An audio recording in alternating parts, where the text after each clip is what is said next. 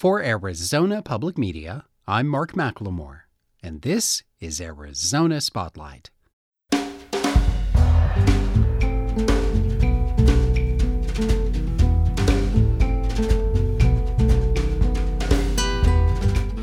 Coming up. In 1968, a group of artists and their families created an independent community in the desert south of Oracle. Author Paul Gold talks about this unique slice of local history and his book, Bend in the Wash, the Rancho Vista artist community.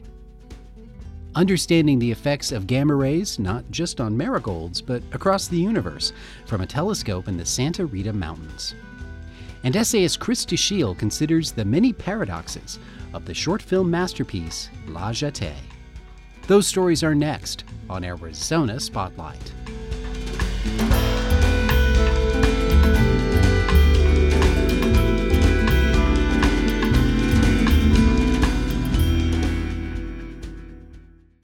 Sometimes, the search for artistic freedom and inspiration can lead you to the metaphorical middle of nowhere. That's what happened to a group of artists and their families in 1968. And what they built together out of nothing still remains, providing inspiration for countless others who connect with their art. One example is author Paul Gold, who after purchasing a single painting, spent 15 years researching for his book, Bend in the Wash, the Rancho Vista artist community. Bruce McGrew died in 1999, and there was a retrospective that was held in 2000, right in the beginning of the year at University of Arizona Art Museum, and also Davis Dominguez held one. And I ended up picking out one. It wasn't shown, wasn't framed, and bought it. It was an impulse buy right on the spot. It's a full sheet watercolor. It's full sheets, generally 22 by 28. And it's one of his great abstract landscapes of the Oracle Desert and the hillsides and the view of Push Ridge and San Diego Peak and those mountains, the Catalinas, that you can see from a western and northern exposure. And it's still a really important piece to me because it started this. Well, either by design or by chance, the section on McGrew really occupies the center of the book in a way that is exemplary of how he was the center of the community, it seems like. How did Bruce McGrew come to that place to be at the center of the Rancho Vista community? The real founder of the place was Charles Littler, but it really was a group activity. McGrew, in some ways, was kind of the big daddy, I think, of the art scene there. It was really a communal effort. I say that, but the place was never a commune in the strictest sense. But he was one of the 10 families that pitched in the money, the down payment. They just wanted to live in a beautiful place outside of the city. He was already a U of A art professor, and so he was willing to do the 45-minute commute, probably an hour, down to the city a few days a week when he taught. And I think this was just going to be a place where all these people who kind of had the artistic ethos in common could do their own thing. You mentioned a commonality there about artistic drive being shared among the major participants in founding the community. But what other commonalities can you cite? What do you think are some of the threads that run through the life stories of the members of these 10 families?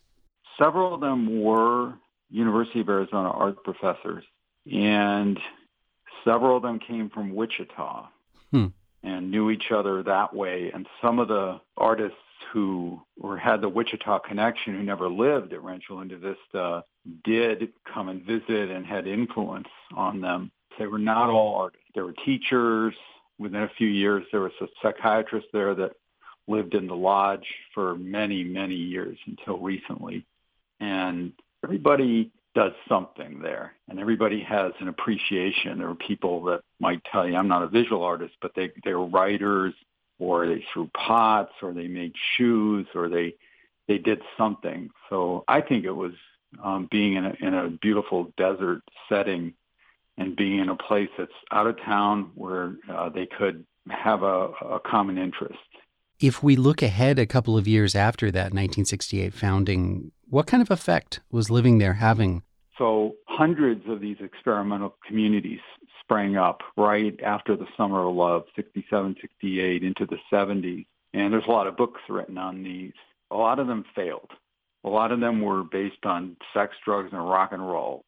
Busloads of hippies showing up. Pretty wild times. But things settled down after a few years. The people like McGrew and Jim Davis and some of the principal characters that were, well, they were art professors. They were kind of funny. They're living out there, but they were also kind of establishment because they would also go down to their jobs in the city. And so I think the place ended up hanging together in those years.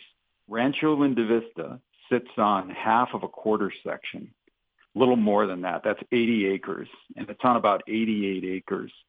And the place has stayed populated with people probably between 20 and 30, maybe a little more, for over 50 years. There's about 20, 25 buildings on it. They're not all places where people live, but that's been pretty much the population, and it still is today. Some of these people were coming there with spouses and were starting their own young families. Some children were born on the premises. So what did you find out from interviewing some of the people who grew up in Rancho Linda Vista? Input was varied. Most of them, I think, really enjoyed the sort of nonconformist approach to being there. Some of them commented on, geez, there were a lot of naked people running around at the pool. There were a lot of parties. It was kind of loose. A lot of the marriages broke up in the first year or two. So there was some of that. The kids, I think, largely enjoyed being there, and I think it's the reason why it's in its third generation now. So you've got the kids of the kids that are living there now. And I think they spoke mostly enthusiastically about the place and the upbringing they had because it was so unusual. So, Paul, what would you like for people to know about Charles Littler? Well, Charles Littler was recognized as the official founder of the place, but again, it was really a group effort. But he himself, coming from New York, he had been the secretary to Hans Hofmann's studio, a very famous abstract expressionist painter. He had gotten a following himself and gotten an offer from a pretty famous studio, though, to carry his work. And somehow, at the height of it all, true to himself, just when he was about to run smack into conventional success, he moved out to Arizona. He started out as a university professor, but his approach to painting, he stopped. He stopped conventional art, visual art altogether. He became really almost like a performance artist. And he was kind of a guru of the place that people would seek out. Like a lot of people there, his marriage broke up, but he wound up remarrying. He's really the most unconventional, kind of the rebel of the place. That's how I see it. So before we move on to talk about Fox McGrew a little bit, what would you say about the level of male energy that permeated Rancho Linda Vista during that peak time period? I think it was a pretty alpha male type place. I mean, 5 of the 6 people that I profiled are male. And the real truth is in the foreword that Andy Rush wrote, one of the principals, about that Rancho Linda Vista held together because of the female people living there. But it was largely, to me, the way life was lived there, a male environment. So what do you think would keep an artist with a personality as strong and a vision as clear as Fox McGrew engaged in the community up to this day? She is a very unusual person. She knows who she is. She was aware of the things going on around her. And I think she accepted a lot. And she's not a doormat. She never was or will be.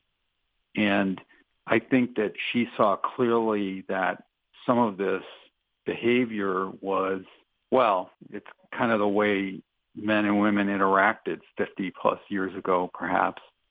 But I think that it's testament to her stamina and her attitude of you go forward, you do your thing. She accepted her role as a mother. She accepted her role as participating on the ranch with other people. She was also an artist, but to me, her artistic capability and her freedom came forward years later, much more. Over the 15 years that you spent researching and writing this book, how did your opinion or your ideas about what life was like at Rancho Linda Vista change? Writing this book was a lot of discovery. I didn't really have a preconceived notion. I thought in the beginning it was going to be about one artist, and then it was going to be about many artists. I never tried to control it to narrative history, and it's shored up by oral histories. So I interviewed people, lots of them, and I just loved the stories that came out of this place. I mean, what I got from it, meeting the people, seeing the beautiful place, seeing the really interesting studios and the incredible art that came out of this place, really was a learning experience to me. And so I tried very hard to be the eye, just see what's there and to write about it and to use what other people said, the quotes that I had. And I had a lot of them, not just what I wrote, but I reused some of the things that were written by others because they were so good that paraphrasing them didn't seem right. Paul Gould's limited edition book, illustrated with many photographs of the artists and their creations, is called Bend in the Wash, the Rancho Linda Vista Artist Community. What do the nation of Namibia, the Canary Islands, and Mount Hopkins in the Santa Rita mountain range have in common? The answer is they're each home to gigantic telescope arrays, ones specially designed to look for gamma ray activity in outer space. Wiston Benbow is the director of Veritas, which stands for the Very Energetic Radiation Imaging Telescope Array System. Gamma rays have been his astronomical passion since he played a vital role in a major discovery in 2006. Benbow will be giving a free lecture, part of an online series sponsored by the Fred Lawrence Whipple Observatory, on March 17th. He'll cover the 50-year history of this field of astronomy and look ahead to some of the exciting developments that are on the horizon. Technology has improved dramatically. I mean, he couldn't do what we do now in the 1960s. I mean, they've actually tried to do this, for example, with, earlier generations of instrumentation, but without the computing, you really can't do this type of work in my field of gamma ray astronomy. And so even with the earliest computers, you could start to get moving, but it's really been advances in processing the images that are coming out of our telescopes. I mean, we take 1 billion pictures a second with our telescopes, so there's no human eye or ability to sift through piles of images that are going to help you with this. You really need machines that can classify these images and look through it and do so rapidly with sort of machine learning or neural network or, for lack of a better word, artificial intelligence type capabilities to process this stuff with really a minimum of human intervention. And obviously there's a lot of human intervention, but you have to have a technology do a lot of the work for you. Well, when people ask, what are you taking pictures of? What's the easy answer? Well, we're taking pictures of kind of the most extreme phenomena in the universe. So we're looking at black holes that are 1 billion times the mass of the sun. And these things are sometimes located halfway across the universe away from us. And it's not just the black holes. They have to have special things going on in these black holes where mass is falling in and somehow this ignites a jet of particles, is relativistic stream, and it's a lot of mass and energy pointed right straight at the Earth. And we have to be lucky enough for this jet to be pointed right at us. And so, we look at things like that. We look at supernova remnants. These are the remains of an exploded massive star. This remnant, the shell of the explosion, if you will, is expanding outwards. And when it collides with matter, away from this star, it interacts and it creates gamma rays. We look for dark matter or the decay of dark matter. And so we're really looking at the most extreme phenomena in the universe. It's very, very energetic. Many people, in my business, like to view photons or light as having energy. And if you look at optical photons, that has an energy of what we could just simplify and say is 1 volt. And the stuff that we look at has the energy of 1 trillion volts. So we're looking at things that are 1 trillion times more energetic than the stuff we see with our own eyes. And that's just on a photon level. And then to get, some sort of natural phenomenon that creates this stuff, it's the biggest, baddest particle accelerators in the universe. Why is it that gamma rays want to hang out at such wild cosmic parties? I mean, do you ever catch a gamma ray on vacation? It's such a volatile and extremely active form of energy. So gamma rays are, by definition, the highest energy form of light. And so in order to just generate gamma rays, you have to have something extreme going on. And then in order to generate enough of them that you can see these things from distances that are almost incomprehensible for, I think, just about everybody, really, when you start dwelling on it. It has to be something that creates the very most energetic things and at the largest scales possible. And the only way you can do that is the most extreme things out there. We really are looking at the very edge, if you will, of natural phenomena. Well, what about gamma rays here on Earth? I mean, we do have particle accelerators, right? And so like something like CERN, that might generate, particles that are about 1 tera electron volt or 1 trillion volts, I may have mentioned earlier. But in order to get a photon to come off of a particle accelerator to this energy, it has to interact with something. And so it's going to emit a photon that has less energy than that particle. And so in order to really generate light with 1 trillion volts, you have to have a particle that's like 100 trillion volts or even 1,000 trillion volts. And so you can't even generate particles with that energy on Earth. We just can't do it as like mankind. So I think it gives you an idea of the scale of the thing. The biggest machine, humankind makes, it can't do it, right? Yeah. And then, of course, our biggest machine, even if we wanted to focus all of that light that, CERN makes and point it somewhere, you're not going to pick it up on on Mars, much less, a planet, that's millions of light years away.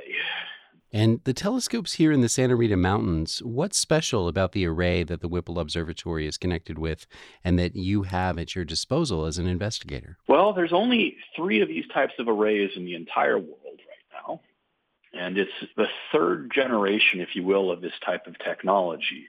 The first type of technology came online in 1968, and they struggled for about 20 years detecting absolutely nothing. They were honing the technique into science. And then finally, as the computers came online and it got to be possible with electronics to get more pixels, a 39-pixel camera was able to detect something in this field. And now, we've moved beyond this where we've now got more than one telescope, but an array of telescopes. And now we have 500 pixels, which doesn't sound all that amazing. But we take 1 billion pictures a second. And so you take these telescopes, you stitch them all together, and you create the most powerful array in the world for doing this type of science. And what makes it particularly interesting is that even though these telescopes, which you think about as being quite large, they're about 40 feet across. And that sounds, a lot of glass, big cameras, about 3 feet across. It sounds really big. But what happens is because we don't detect the gamma rays directly, we detect the explosion created by the gamma ray in the upper atmosphere. Anywhere where light from this explosion shines on the ground, it illuminates, something the size of a football field on the ground. And so as long as you place a telescope anywhere in this football field size pool, it's like creating a telescope the size of a football field. And so you can very cheaply make an extremely large telescope. And that's sort of been the hallmark of our field, is that we don't have to build, something that's 300 feet across to do science, with effectively a 300-foot telescope. Thanks to Wystan Benbow, director of Veritas, the Very Energetic Radiation Imaging Telescope Array System. His contribution to the 51st Annual New Vistas in Astronomy Public Lecture Series will live stream on Wednesday, March 17th at 10 a.m. You can find a link on the Arizona Spotlight page to the schedule of these free events offered by the Fred Whipple Observatory in conjunction with the Center for Astrophysics, Harvard University, and the Smithsonian. In 1995, Terry Gilliam, the American filmmaker and a founding member of Monty Python, made a movie called 12 Monkeys. It was loaded with Gilliam's style and sensibility, and featured a cast led by Bruce Willis, Madeleine Stowe, and Brad Pitt. What you may not know is that 12 Monkeys' intricate 2.5-hour story was really just embellishment on an audacious cinematic triumph that was made 33 years earlier, that clocked in at just under 28 minutes. Proving that less can also be more, this short, black-and-white film possesses a rare emotional quality, one that has only grown more relevant across time. Here is film essayist Chris Dashiell with an appreciation. I find it ironic that one of the most influential works of cinema, French director Chris Marker's 1962 short film La Jetée, is on the face of it so uncinematic. But this is, in fact, one of the things about it that inspired other filmmakers. La Jetée, which in English means the pier, is composed almost entirely of stills. So instead of the motion we always expect from a film, a motion we assume when we use the word movie, we see here what is more like a film strip or a slideshow, in which a succession of still images is accompanied by a narrator telling a story. The jetty or pier of the title is actually a long observation platform at a large Paris airport. A boy, looking at the planes landing and taking off, notices a woman at the end of the platform, a woman whose face impresses itself deeply on his memory. He then witnesses a man getting killed as he runs toward the woman. Sometime after this event, as the narrator abruptly tells us, World War III destroys civilization as we know it. Survivors of the war, who call themselves the victors, live underground in Paris, while other survivors, the defeated, are kept as prisoners. A group of scientists uses prisoners as test cases and attempts to travel through time in order to bring knowledge and materials into the present that can help keep the human race from dying out. Our main character, now an adult and a prisoner, becomes the first experimental success because his obsession with the image of the woman at the airport gives the scientists an anchor on which to base their efforts. He actually travels into the past, meets the woman he saw as a boy, and they become lovers. This time she is near him. He says something. She doesn't mind, she answers. They have no memories, no plans. Time builds itself painlessly around them. As landmarks, they have the very taste of this moment they live, and the scribbling on the walls. This science fiction scenario, which you have to admit sounds outlandish, is treated by Marker as purely subjective. The time traveler is tied to a table, his eyes covered, with electrodes attached to his body, and the scientists use drugs to induce his journey into the past. His experiences are not portrayed in terms of physical travel, but as a unique mental operation. All the while, the dryness of the film's style, the lack of drama as we usually think of it, makes the imagery more mysterious and more troubling. In La Jetée, the plot, as intriguing as it may be, is not what gave it such an impact. The dread and the grief associated with a possible nuclear holocaust was ever present in the 1960s, and the way it's depicted in the film is more like a summing up of all modern wars than of any specific war. The series of still photos shows the shattered wreckage of cities and landscapes haunted by absence. The stills of the underground survivors, sometimes wearing strange and disturbing garb, has a weird, alienating effect. There are occasional sounds, but mostly we just hear the voice of the narrator, along with a haunting musical score composed by Trevor Duncan. On the 10th day, images begin to ooze like confessions. A peacetime morning.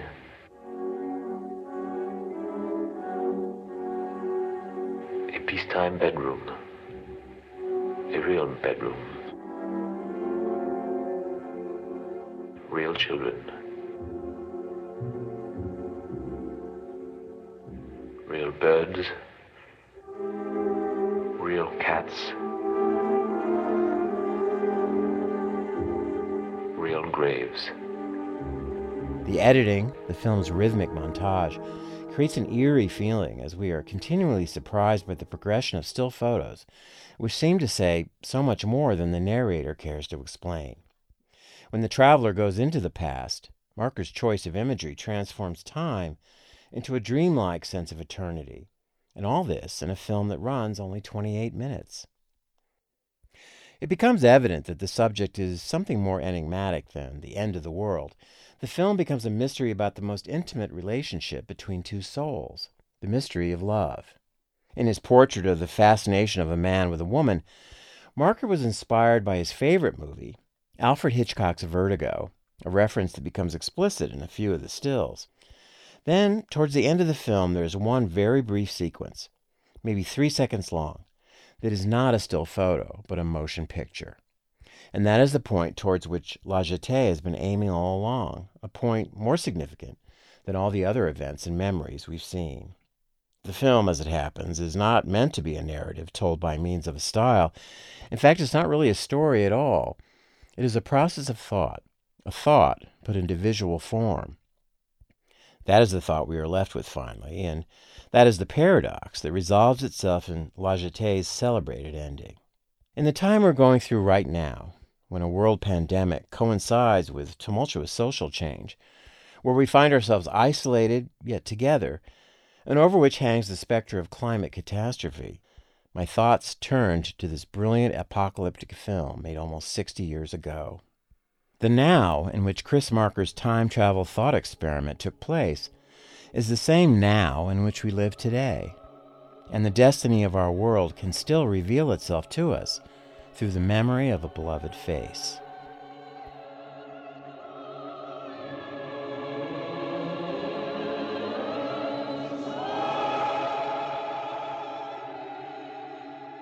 For Arizona Spotlight, this is Chris Dashiell.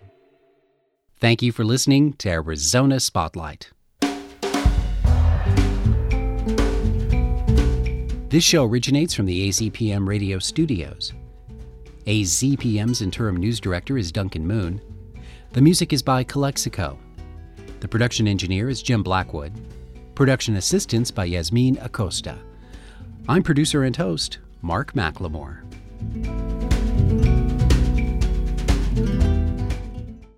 Arizona Public Media's original programming is made possible in part by the Community Service Grant from the Corporation for Public Broadcasting.